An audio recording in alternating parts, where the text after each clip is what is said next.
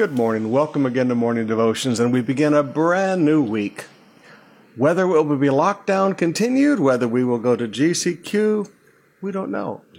But Jesus said, don't worry about tomorrow, for every day has enough trouble of its own. Sometimes we just have to learn to live in the now and enjoy the now. So rather than worry about things that we cannot change, let's just enjoy the life that God has given us right now. Amen?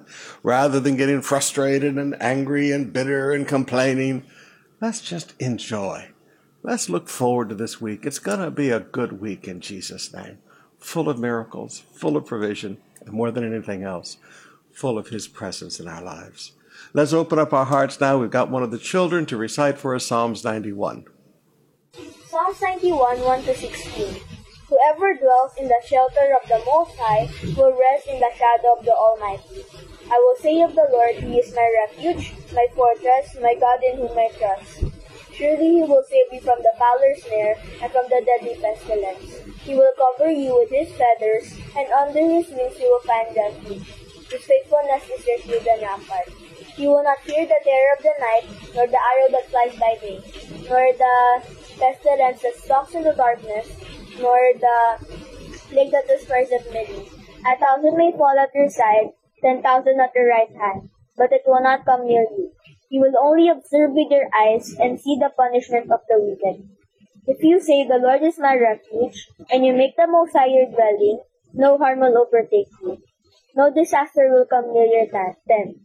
For He will command His angels concerning you to guide you in all your ways. They will lift you up in their hands so that you will not strike your foot against a stone. You will tread the lion and the cobra. You will trample the great lion and the serpent. Because He loves me, says the Lord, I will rescue Him. I will protect Him, for He acknowledges my name. If He calls on me, I will answer Him. I will be with Him in trouble. I will deliver Him and honor Him. With long life I will satisfy Him and show Him my salvation. As we move into this week, as I shared earlier, we don't know what's going to be happening, but we know that God is with us, and we know that He causes all things to work together for our good for those who love Him and are called according to His purpose. Brothers and sisters, I know some of you are looking at this week and go, how much longer can we continue? Folks, God's mercy will never run out for you. God's grace will never run out for you. God will strengthen you. God will help you. God will lift you. God will lift your head and encourage you. God is with you. So sometimes, rather than looking at all of the problems, can I encourage you just to look at God? Again, sometimes we spend so much time looking at our troubles, and we can't change them, okay? I mean, please. I don't in any way say that to mock anyone, because we all have troubles. But we can't change those things. But we can choose to get a face full of Jesus. Remember my illustration of a face full of pie? How Brother Santa Anna's daughter, Princess, would just smash a pie in his face and give him a face full of pie. Well, sometimes, with everything going on around, you just need to get a face full of Jesus. Remember the old song, My Eyes Are Full of Jesus? Sometimes you just need to sing that song. Fill your heart with Jesus. Father, we come to you in Jesus' name. We are so different than the people of this world because we are with God and we are with hope in this world. And we have your precious promises and your covenants. Lord, we thank you that we are not alone. We don't walk alone. We don't stand alone. We don't fight alone. We don't survive alone. You are with us. You have promised that you'd never leave us. You'd never forsake us. Lord, we come this morning to say thank you for that. Father, I lift to you some of my brothers and sisters this morning that are very discouraged. Last week was a rough week. Last week they heard a lot of bad news. Lord, be the lifter of their heads today. Father, many are getting the reports that they're COVID positive from the rapid tests and they're being quarantined and all kinds of stuff going on. Father, let there just not be a single symptom. Let them sit there and smile at the whole thing. Father, let your health and let your strength flow into their bodies. Father, for our brothers and sisters that are in the hospital, Lord, just reach down into those hospital rooms right now. Jesus, just like you sent your word and you healed that child, Send your word into every one of those hospital rooms this morning and bring healing in Jesus' name. Lord, they're all alone.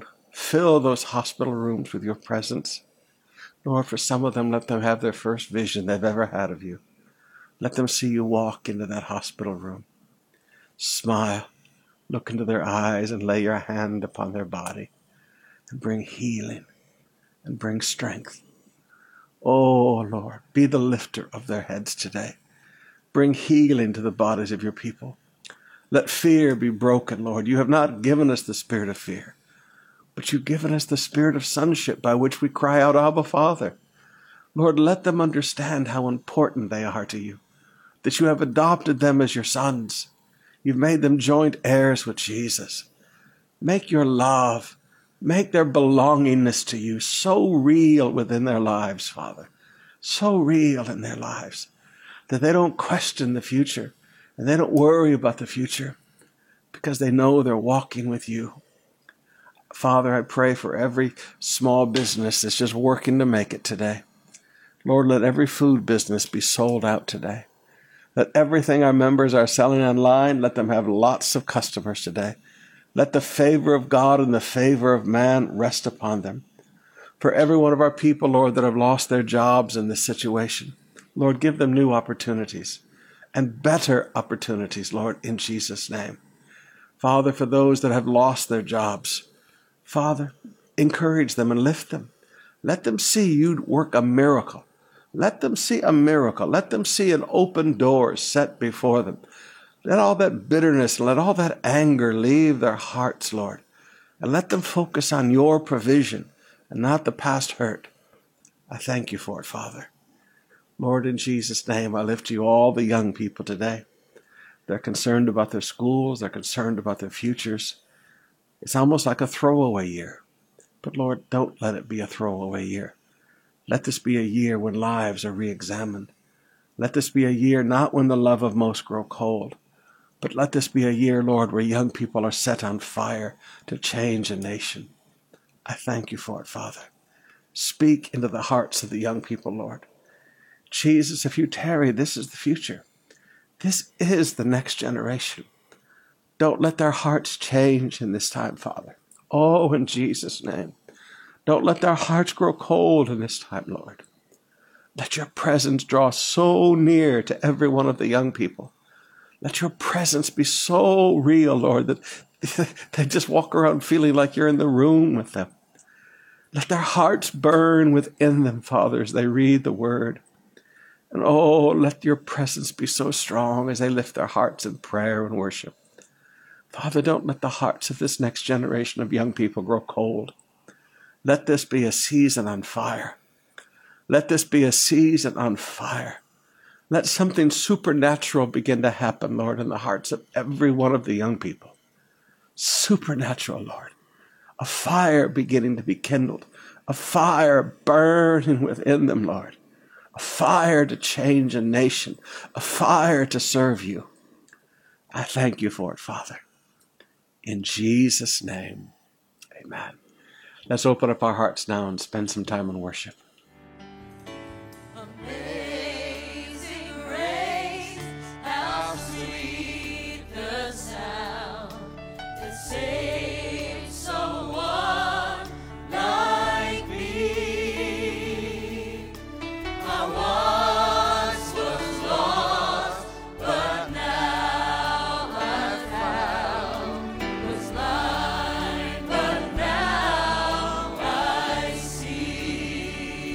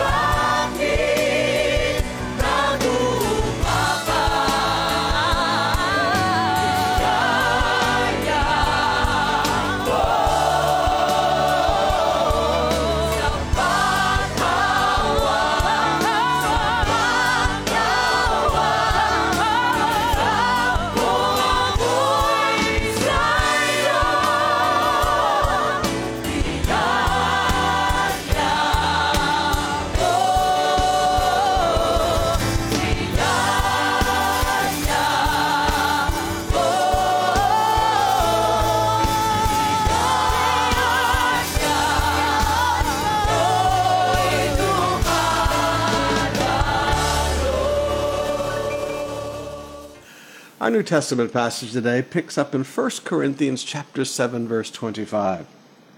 Paul said, "Now, concerning the betrothed, I have no command from the Lord, but I give my judgment as one who by the Lord's mercy is trustworthy." Now, listen to Paul's honesty and integrity here. He says, "I have no command from the Lord." He said, I'm just going to be straight up with you. He said, "I have no command from the Lord, but I give my judgment as one whom by the Lord's mercy is trustworthy." So Paul said, "I'm trustworthy. I can be trusted." He said, "My judgment can be trusted," but he's honest. Now, sometimes as a pastor, you have to look at people and go, "You know what? I don't have any scriptures to tell you on that.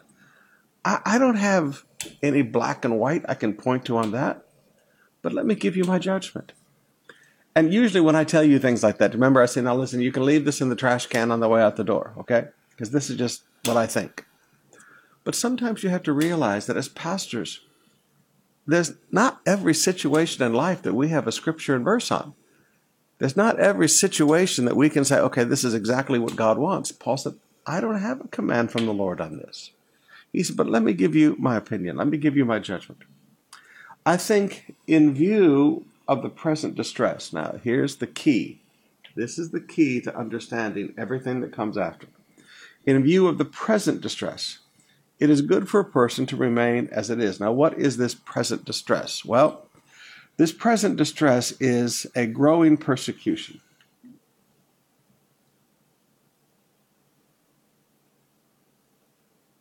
From Rome. Now, the book of 1 Corinthians is written in around 55 to 57 AD. It's during Paul's extended stay in Ephesus. You're having a growing problem in Jerusalem. All right. I mean, Jerusalem is beginning to have some huge persecution situations. All of Israel, there's a revolt brewing. And sometime in around, 65, 66 AD, we begin a huge Jewish revolt. Okay? A huge Jewish revolt. Now, then we have 70 AD, the leveling of Jerusalem. The temple is completely destroyed. Jerusalem is burnt. Jerusalem is flattened. I mean, it's just flattened. The city is completely destroyed. Not one stone left upon another. So this is the persecution that is now growing. So Paul said, in view of this growing persecution, he said, things are getting hard. And remember, Jews and Christians, they pretty much suffered the persecution together from Rome. Okay, this is pretty much a together thing, all right? He said, now, in light of this horrible persecution that's happening, he said, are you bound to a wife? Don't abandon her. Don't seek to be free. So this is if you're married. He said, are you free from a wife? Here's unmarried. Do not seek a wife. He said, now listen, with this persecution going on right now, this is just going to be an incredibly difficult time. But if you do marry, you have not sinned. All right, now that's for everybody. Pastors can be married. Cephas, Paul said Cephas was married. He said, don't I have the right to take a believing wife like Peter does, like Cephas does? He said, it's not a sin to get married. And he said, if a betrothed woman marries, she has not sinned. Yet those who marry will have worldly troubles, and I would spare you from that. He said, listen, getting married, having babies in a season of persecution is going to be difficult. Now, you're talking about a man who has been through persecution from both sides. He has led persecution. He has put husbands and wives. He's seen how you can turn a man by taking his wife. He said, I've led persecution and I've been through persecution. He said, please, you're going to have worldly troubles. This is what I mean, brothers. The appointed time has grown very short. From now on, let those who have wives live as though they have none. Let those who mourn as though they are not mourning. Let those who rejoice as though they were not rejoicing. Let those who buy as though they had no goods. So in other words, Paul says, focus. He said, in this short season that we have, this needs to be a focused season. He said, whether we're talking about marriage, whether we're talking about grief, whether we're talking about happiness because of provision, whether we're talking about buying and selling in business, he said, right now, you need to get focused on the things of God. This is a rough season. And, to be blunt, in the season we're in right now, I would tell you the same thing. We need to get focused. And those who deal with the world as though they had no dealings with it. He said, hey, you got a bunch of business. He said, for, or because. Every time you see for, you can say because. This shows purpose. The present form of this world is passing away. He said, what you see around right now isn't going to be here forever. He said, I want you to be free from anxieties. Now, Paul said, you just have to understand, if you get married, the unmarried man is anxious about the things of the Lord, how to please the Lord. The married man is anxious about worldly things, how to please his wife. How do I get a roof over my wife's head? How do I make sure that there's food for the kids, pay the tuition fees and everything else? But he said, if you're not married, you know what? There's no worries right now. In this season of persecution, there's less worries if you don't get married. You're not trying to take care of a family also. So again, I told you at the beginning, the whole key to this is this present crisis. And his interests are divided. And the unmarried or betrothed woman is anxious about the things of the Lord, how to be holy in body and spirit. But the married woman is anxious about worldly things, how to please her husband. You're always concerned about, how do I make sure that he's got dinner? How do I make sure that the house is good? He said, you're going to have divided interest. He said, I say this for your own benefit, not to lay restraint upon you. Now, Paul said, here is key to pastor's judgment. He said, I'm saying this for your benefit, but not to lay a restraint upon you. When I share something with you as a pastor that is not flowing from Scripture, there could be no restraint laid upon you. Okay, it's just my opinion. He said, now, I think my opinion is trustworthy, but he said, it's just my opinion. I'm trying to say this for your benefit, but not to lay a restraint upon you, but to promote good order and to secure your undivided attention to the Lord. Now, Paul said, listen, if you go get married right now in this growing persecution, because Paul understood this is growing. Jesus has got some prophecies that are about to be fulfilled. When you go back and you study Matthew, there are prophecies where not one stone will be left upon another. There are prophecies that are about to be fulfilled. And Paul understood the spiritual significance of his time. He said, listen, this is going to be difficult. These days ahead are going to be really, really hard.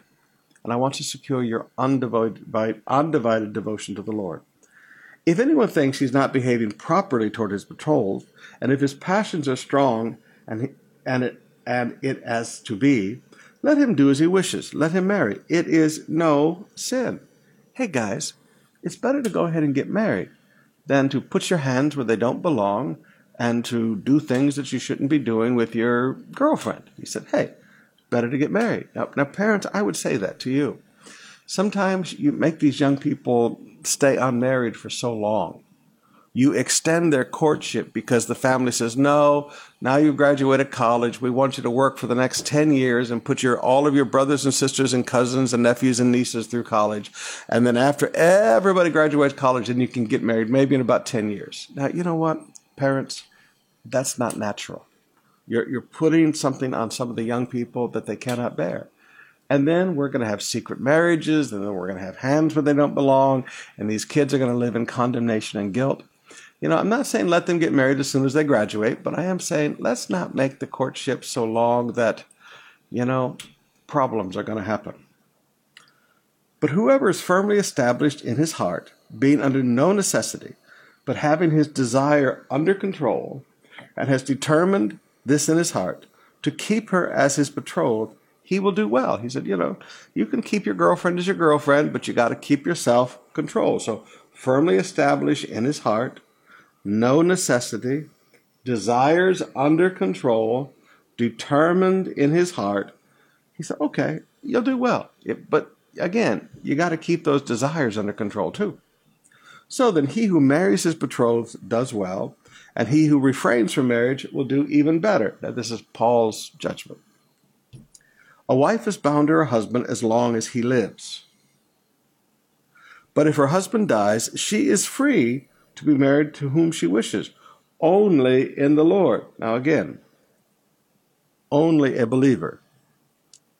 Young people, you do not court, nor do you accept courtship proposals from unbeliever. Only in the Lord. Okay? So a woman can get remarried, but the same rules apply only in the Lord. Yet in my judgment, she is happier if she remains as she is.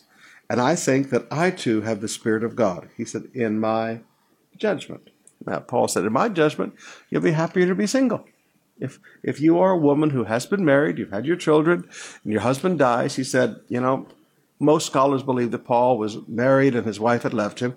He said, I think she'll be happier if she remains as she is. He said, this is my judgment. But again, remember, the key to a pastor's judgment, he's trying to say this for our benefit, but not to lay any restraint upon you, verse 35. All right, let's open up our hearts and spend some more time in worship.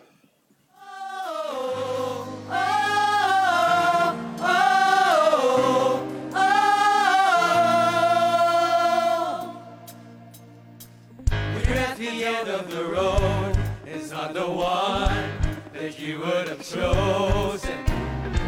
When you're at the end of your rope, you're holding on, but feel like you're falling.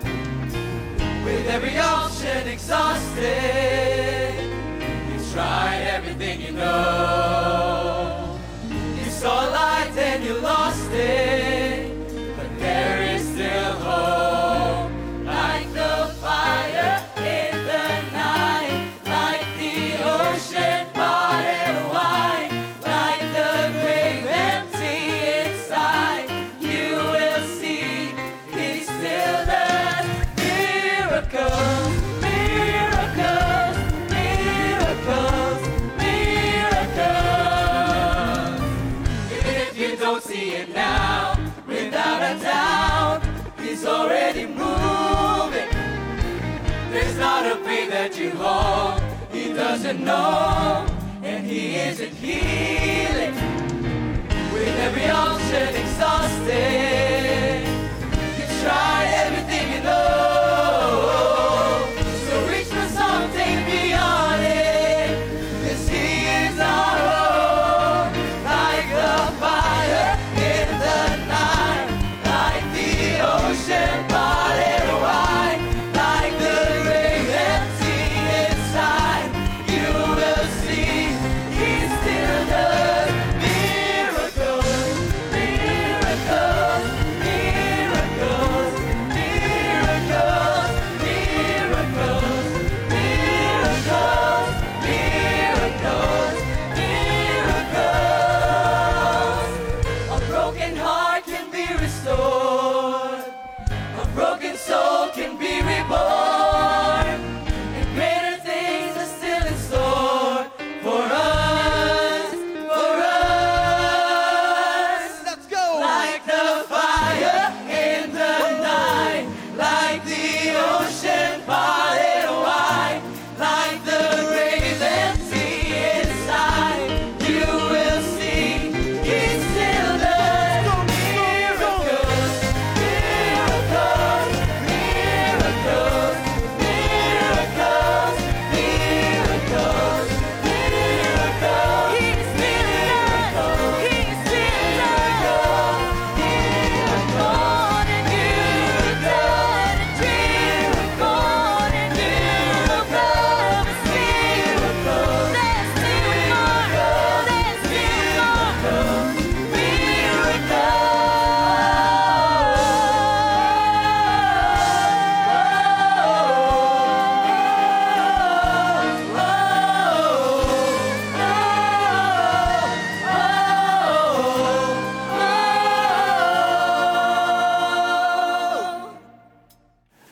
As we turn our attention to our Old Testament passage today, we pick up in Job chapter 23. Now remember, God has said Job is blameless in all his ways. God has complimented Job. God has held Job up as an example. The devil has attacked him.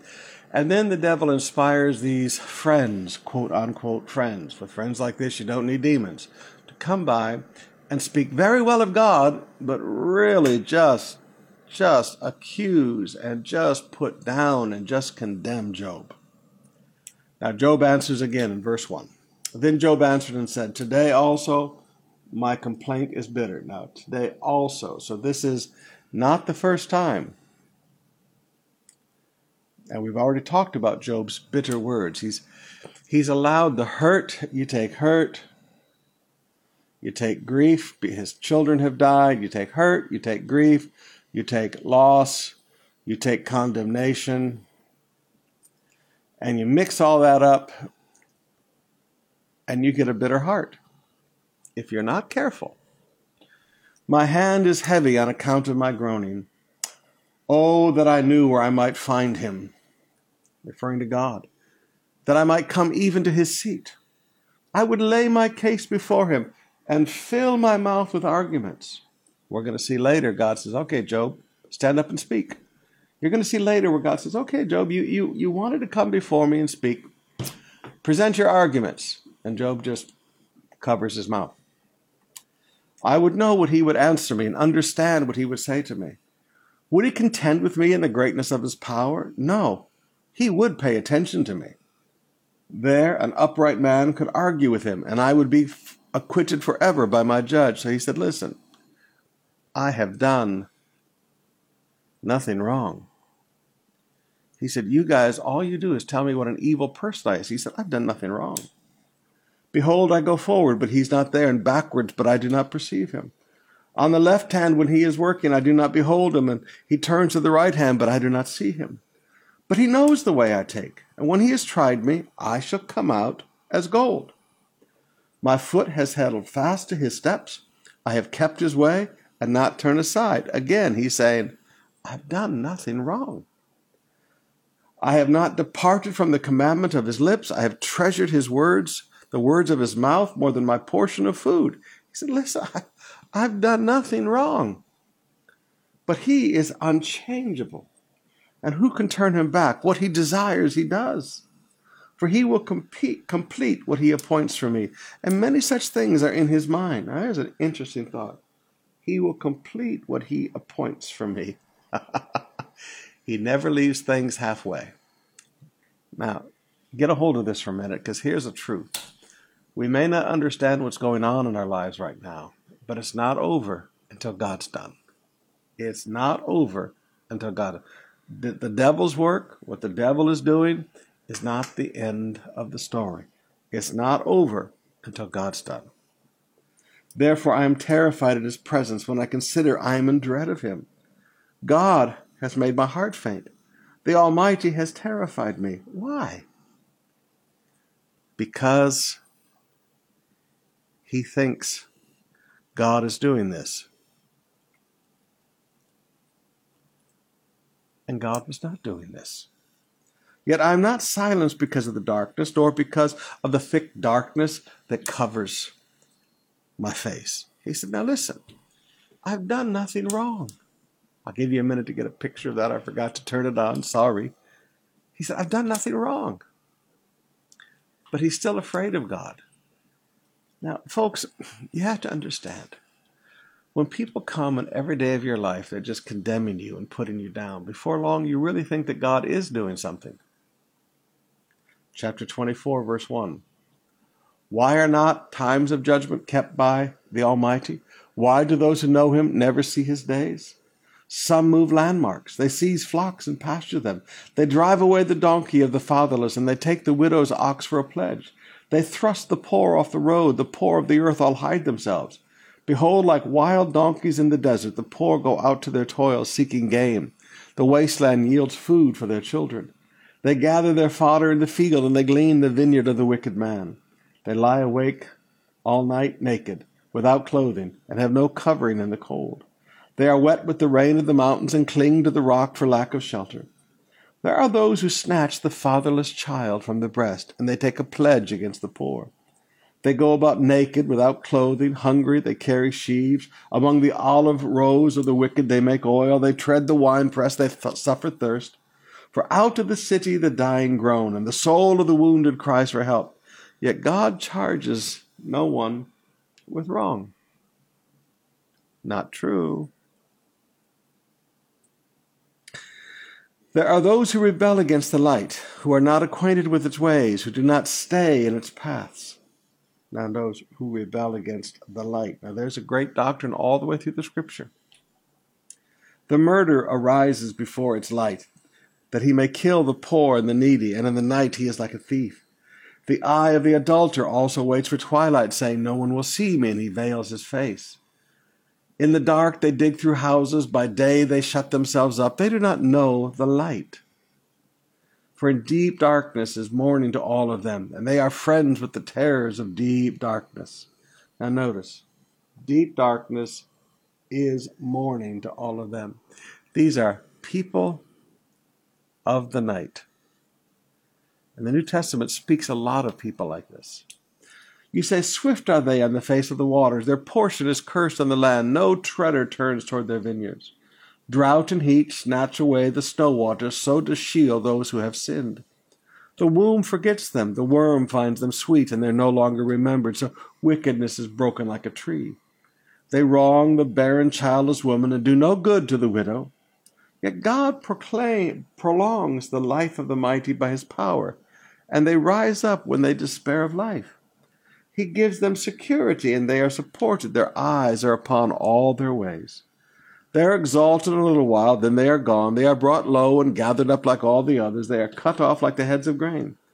If it is not so, who will prove me a liar and show that there is nothing in what I say? Chapter 25, verse 1. Now one of them begins to speak. Then Bildad the Shuhite answered, dominion and fear are with God. He makes peace in his high heaven. Is there any number to his armies? Upon whom does his light not arise? How then can a man be right before God? How can he who is born of woman be pure? Behold, even the moon is not bright, and the stars are not pure in his eyes. How much less man who is a maggot, the son of man who is a worm? There was an old hymn years ago, What a Worm Am I? And I remember as a baby Christian, I didn't sing that stanza. I wouldn't sing that. I'm not a worm. I'm a child of God. This is not the Holy Spirit speaking. This is Bildad the Shuhite. And listen to all his talk. Can a man be right before God? Yes. Yes, Abraham believed God, and it was credited to him as righteousness. How can man who is born of woman be pure? By faith. By faith. Salvation by faith. Man who is a maggot, the son of man who is a worm. Now listen, folks, when people are full of condemnation, they have a very poor opinion of humanity.